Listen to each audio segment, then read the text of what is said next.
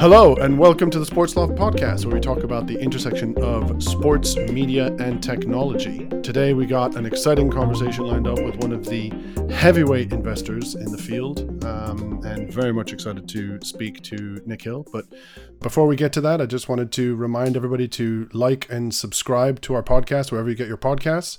Go to our website, sportsloft.co, and sign up for our newsletter where you can get information on the merging of sports technology and media. And also follow us on social at SportsLoftHQ. Very excited today to have the fantastic, marvelous, wonderful Mr. Nikhil Bahl on with us from Elysian Park. Nikhil, this is your first time on the podcast. Welcome to the Sports Loft.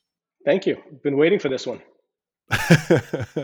So fantastic to have you on board. Nikhil is a partner at Elysian Park, one of the best known venture capital firms in the sports and media technology space, have made some excellent investments over the past few years. Nikhil has joined from Discovery, where he used to run their venture arm, and we'll talk a little bit about that as well.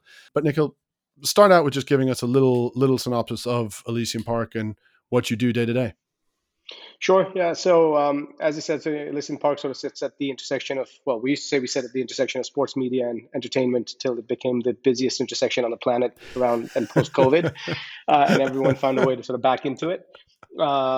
We invest in what we call the sports plus model, which is where sports intersects with other facets of life, given how integral sports is and how much of a community builder it is. Elysian Park is born out of the ownership group of the LA Dodgers. And the Dodgers ownership group, in addition to obviously LAD, also owns stakes in LAFC, in Golden State Warriors, in the Lakers, and now most recently with Todd front running the Chelsea process as well. We've sort of got that in the ecosystem. We as a fund, we're a venture fund. We invest in growth, tech-enabled growth in and around the sports verticals. We don't invest in teams ourselves. We let the ownership group kind of take care of that. And we're looking for growth companies that can benefit from our ecosystem. And day to day, I'd say it's almost three parts between sourcing, analyzing, and then portfolio management. We have 55 plus companies in our portfolio to date. We've deployed close to $500 million of capital. We've been around for the better part of 7 years. That's the quick background. We're partners are based out of LA, the Bay Area, New York, and London. And tell us a little bit about the London office, which you head up, and you're sort of the figurehead for Elysian Park in Europe generally, not just in the US. How has it been kind of stepping into that role and building essentially the presence in a very mature market, but in a very startup kind of fashion yourself in the VC space? Yeah, it's a good question. It's been fascinating, right? I mean, one of the reasons I joined when I did back 3.5 years ago was it is a mature market, but yet it's a nascent market. So there was a real when I was at Discovery, sort of running corporate development and looking at investments. One of the observations I had was there's a massive white space in terms of strategic investing around sports, in particular, as a unique and finite kind of defined sector. In Europe. In the US, it's very well sort of, it's well indoctrined. By definition, most of the people who invest in sports teams are high net worth individuals who also have family offices that dabble in and out of investing in sports verticals. And, some of them have done it in a more institutionalized and professionalized manner and set up funds and firms to do it. Others do it sort of on an ad hoc basis. But in Europe, sort of my 7 years at Discovery kind of showed me no one was really looking at it as a sector specialization. It was really people coming in and out of buying soccer clubs, right, or football clubs in Europe. And that was really it. And that's not to say that there wasn't a lot of great tech and entrepreneurial sort of ventures going on across not just Europe, but EMEA and Asia even, right, expanding into that. And sitting at Eurosport, we got a lot of pings, companies coming to us for fundraising. I'm like, you have nothing to do with broadcast, right, or media. So why are you coming to me? And it's like, well, because you have nowhere else to go, and you just think it's sport and American company owned. So you're coming to me. It's that to me, there was a real white space, and I've known the guys at Elysian for half a decade before I joined them. Real sort of cultural fit, meeting of minds, in the way they approach stuff. So it's The London office has really just been an outpost. I think a lot of my time is still spent in companies in the US as well, because the way we operate is we're sort of very integrated as a investment team. And we work across everything, but obviously using my relationships and network and experience sort of working across EMEA and Asia, trying to bring that to bear. And look, one of our main philosophies is we kind of like to crawl, walk, and run before we kind of really invest and lean in. And part of that is driven by our goal of we don't, unlike typical VCs, we don't sort of throw past at the wall or spray and pray. Right? We like to buy back one company in a domain and where we have high conviction and a thesis developed. And part of that is we want to pick those companies no matter where they are in the world, right? So just having someone sort of from a time zone and geographic perspective who can kind of evaluate that as well was the genesis of setting this up. So we're here in London, central London. So any of you who are around, feel free to come and visit. We're in Marylebone. It's a gorgeous office, and I can say that actually there's a very, very good barista there as well. So it comes highly, highly recommended. So unpick that a little bit for me, because it's fascinating, right? And especially, as you say, what those last 2 years have done in terms of the explosion of creativity and opportunity and investment flowing into the space. We at Sportsloft alone have seen a lot of interest coming from the European market towards the US market, where a lot of the tech companies have really been at the forefront of innovating in the media and entertainment space, and sports, of course. How have these past few years kind of developed and allowed companies within Europe to start looking to develop and do things in the in the sports space? And how much are you also looking to leverage that network to bring people over from the US? So it's a great question. I think a couple of things, right? I think in general, as a general macro comment, I think the pandemic and the lockdowns accelerated technological adoption at every level of the sports ecosystem, right? From IP owners to leagues and teams, right down to consumers and how fans engage and content creation. And I think people recognize and realize, they miss sport, right? Everyone everywhere across the world really missed sport, and it was a real binding social fabric that sort of brought people together. And then content creation outside of live sports and so on and so forth, right? You saw a lot of that. And then the monetization, right? And I think what it also gave pause for, what came out of it, as you saw with things that went on in some of the European clubs and otherwise, was poor fiscal management, sort of being backs to the wall coming out of pandemic when the live sport wasn't being played. I think it made everyone sit back and say, wait a second, is our model working, right? And the only ones who came out of it really were the US franchises. And you sit back and say that there is a precedent where the US leagues and teams have got the model right from a commercialization, monetization perspective and a professionalization that frankly has not existed anywhere else in the world, right? So I think there's been an acceleration of the leagues and the federations across Europe, across sport, sort of trying to look at that US model and saying, how can we replicate that? What do we need to do to change, et cetera, et cetera. So that openness has really come into it, right? And moving away from being driven by pure agents, which is kind of the historical sort of fact, right? Especially in Europe. So I think that's point number one. I think consumers have kind of also woken up and said, look, we like content. It doesn't have to be live content, but we want to be fed what's going on, whether it's daily content, whether it's small bites content, whether it's long form content, whether it's, Man in the Arena with Tom Brady stuff in the US, whether it's The Last Dance and Michael Jordan's, story for the second run for the championships, et cetera, et cetera. So it's just led to people kind of appreciating and really having to think about what brings them together and why sports is so important, and everyone sort of focused on that. And then the monetization. Look, I mean, you got clubs like Barcelona and Real saying, they've got 600, 700, 800 million fans globally. You really dig into it. Yes, they do, because those people in India and China, millions and hundreds of millions of people click onto the website. But do they really know who those fans are? Do they know how to monetize those fans? Are they doing anything to monetize those fans? The answer is no, right? So they're sitting with interest around their clubs and their franchises and their brands. And now it's a question of how do you monetize that? So I know that's a lot and probably not answering the question directly, but I just think everyone's just started thinking about all of these things tremendously. And the reverse flip, I will say, is betting, right? With betting opening up as a monetization tool, especially in the US. Now that's where the US is looking to Europe to say, okay, what was the model, right? Because Europe was one of the early adopters of that. So you're seeing a lot of transference the other way on that knowledge base. So, where are you seeing the opportunities come up for the next few years? Because you've mentioned a few of the things that have kind of developed over the last 3 to 4 years, and they're um, a lot of it is around data monetization, understanding of how you're going to capitalize on it. Um, and we've obviously seen a lot of Web3 plays. Some of them done well, some of them done really poorly, right? Where How do you look at the next cycle? You guys announced an awesome deal yesterday with gamers and an investment there, which is fantastic, and I think will do really well. How are you looking at the future, and kind of what prism are you using to evaluate opportunities going forwards?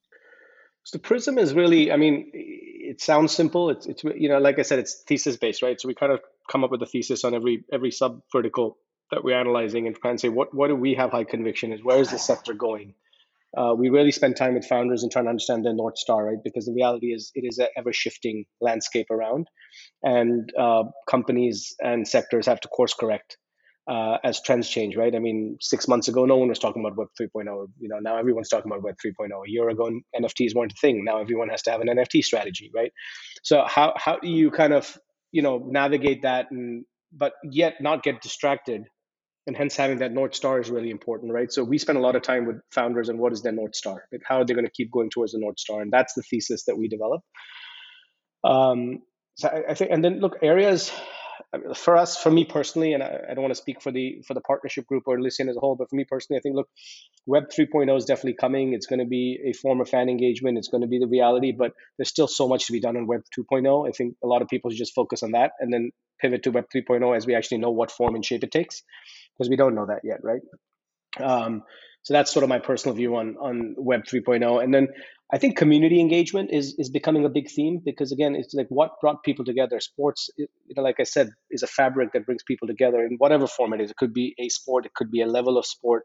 So that's just community engagement, keeping that community together, whatever that takes, the content around it, the monetization around it, the tech around trying to keep those people together on a platform that makes sense and is easy to use. I think those are all areas we're very focused on. Data has always been core to our sort of DNA, because the early years of Elysian was very much around data analytics for youth development coaching, especially around baseball and basketball. I think that remains a key theme for us. Grassroots level sports is, I think, becoming incredibly important. Everyone is trying to figure out how to scout better, going into Africa and Asia for scouting, how to figure out how to monetize there, how to track players, how to have better tools to analyze talent. So that still is a very important vertical for us. And look, I mean, data, because of betting now, has the AI layer on top of that data analytics. You're using it initially for talent development, coaching, but then you have the data, you analyze it. Can you then start using that for monetization in different routes? So that's the other piece. Mm. So those are probably, and then fitness and health tech, right? That became a big thing, as you know. I mean, it's always been a big thing, but COVID kind of pushed everyone into the online model. Now you're seeing people kind of return to somewhat of an offline model, but the reality is it's somewhere in between. It's a hybrid model. So we're trying to figure that out. But again, it's a theme that's here to stay. I think COVID really forced people to think about health and fitness, right? And that's one of our big verticals as well that we're spending a lot of time on. Mm. I'm fascinated on a number of things, because what you say triggered a few thoughts in my head. One of the very interesting things that I've I've observed. Everybody's observed this. It's not really difficult, but people think that valuations of, for example, franchises in the US are going to hit a ceiling, but we've seen time and again that those continue to be to grow as different monetization strategies come on board, but also as the popularity of those sports grow. They're limited assets, but also some of the most exceptional growth in those areas has been in women's sports, and the way that those franchise values have started to really grow. And we've seen a lot of examples of that over the past few years as women's sport has really started to develop and really catch a foothold. So I'm interested in your view, and I know that you guys are part of Trailblazer Venture Studio as well, which I think is well worth having a little chat about. That obviously women's sport is not a simple vertical. There's a lot of what you talked about going into it. There's engagement, there's fans, there's understanding the fan, there's data, there's obviously cementing the content and the championship. But how did you guys come up with the concept, and how do you view the growth of women's sports? I mean, we think is just beginning, and we think the growth in women's sports will far outweigh the growth in sort of traditional sports, if you will, because traditional sports, I won't say they've plateaued, but they're definitely kind of on a slower growth curve, right? The media rights and everything have already kind of hit pretty meaty numbers. Women's sports is completely new. It comes in and out during the the Women's World Cup in soccer, and that's kind of been the genesis. Now suddenly you're seeing with the hundreds here in the UK, where the women's hundreds tournament has actually had better viewership than the men's version of late. The women's T20, with cricket coming on now, with all the leagues that are starting in the US around women's football, and then you've got our soccer, and obviously W Series in motorsports and so on and so forth. Serena Williams sort of was a trailblazer in her own right in the tennis over the last couple of years, and led obviously by our partner at Trailblazer Studios, Billie Jean King, way back when, who's really kind of led the path here. So we have tremendous belief, right? And the reality is there's a lot of corporate budgets sitting around advertising and sponsorship for it. There's not enough inventory to put it against. Media rights are waiting for it to sort of come through. And look, I mean, I'll quote my wife always says, like, as long as there are two people of any genders with a ball and there's some form of competition, I'll sit and watch it, right? Because that's me as an avid sports fan. The reality is the sport is incredibly compelling, but there's huge opportunity. We're seeing, even in apparel, and I mean like professional apparel, right? There are no soccer cleats and soccer shorts that are designed with the female anatomy and physiology in mind, right? They're being forced to use youth boys sort of clothing and sizes, right? Which is, to me, appalling in today's day and age, right? So there's so much opportunity even at that level, at the grassroots level, at the just bringing people to play the game, and then the professionalization, monetization. So that was really the genesis, right? We were seeing sort of all the opportunities and the success we had with our earlier venture studios back at the LA Dodgers and LA Dodgers Accelerator and Global Sports Venture Studios back in 2014-15. We think there is a moment in time to kind of try and replicate that accelerator and create the first one for women in sports and women and sports, right? So the focus of Trailblazer Studios, which is a partnership between Billie Jean King, Elysian Park, and RGA Ventures, is to really, we've honed in on 9 companies that we brought into the first cohort. We've invested a little bit of capital behind them, but really to help bring our ecosystem to bear, to help commercialize. And they're either companies that are founded by women. Obviously, all the companies have something to do in the world of sports, but they're either founded and run by women, or they are focused on women's sports. So that's sort of that's the genesis of it. And our hope is that, by putting them through a 3-4 month program, helping them accelerate a little bit, getting them a little bit more visibility, they can really ride the sort of the tailwinds over the next year or so. Do you think that trend is replicable in Europe as well? The UK is sort of slightly arguably different, but is it something that you think will eventually take hold and grow in the same way?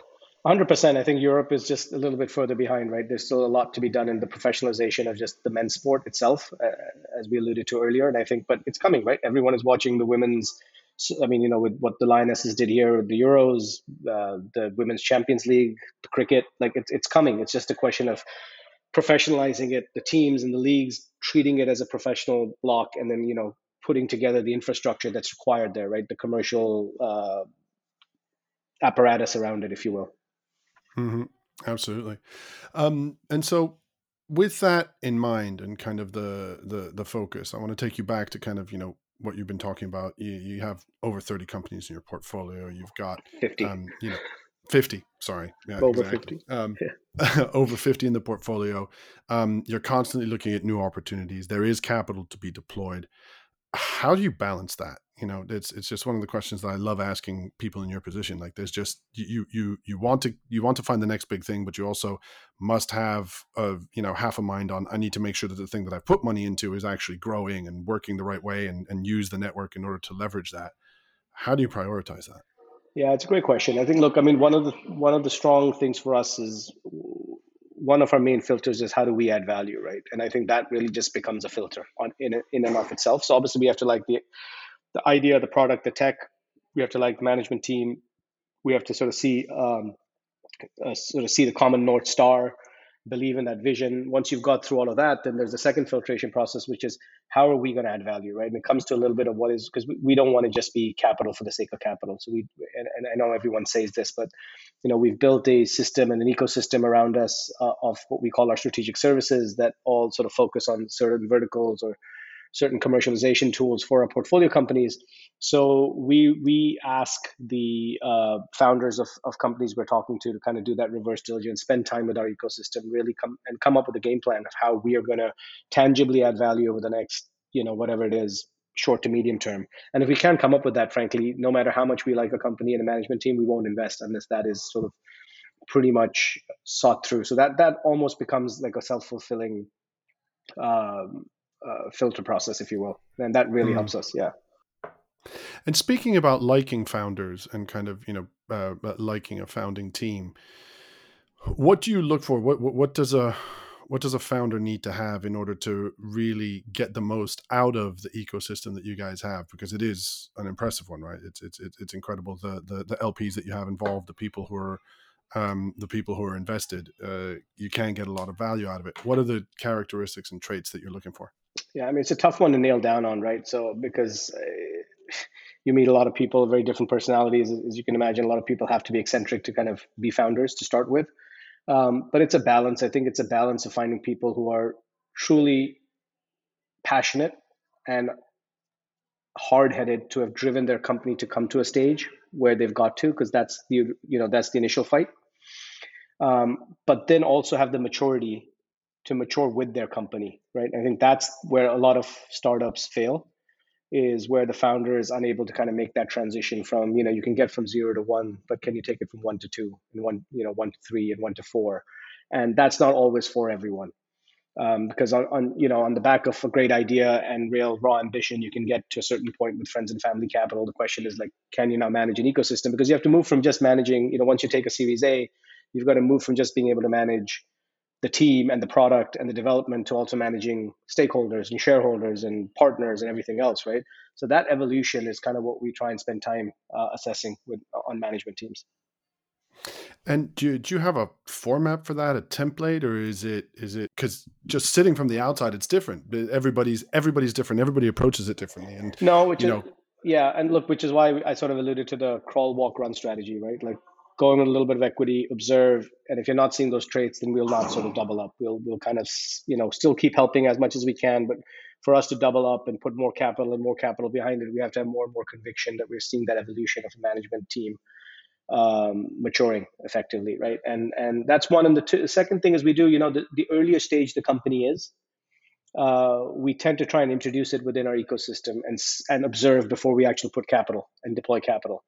So we'll help them kind of along the way, introduce them to the Dodgers or hopefully to Chelsea soon, and to our Global Sports Venture Studios or to Breakaway or whatever, Sports Innovation Labs, all sort of our strategic services, and see how they are getting on and whether they're A, being willing to ask for the help they need, B, take the advice they're being given, and how they kind of operate and take on all of that gives us great insight. While still adding value, right? Still adding value to them, because the whole point is that's how you keep the engagement going. Mm-hmm. And how do you approach the right time to exit? What's your philosophy around that, and how do you do you have a defined time period? Do you have a defined, like, if it hits this value or out? Talk to me about that. Ours is pretty unique, right? Because we're effectively a balance sheet funded fund.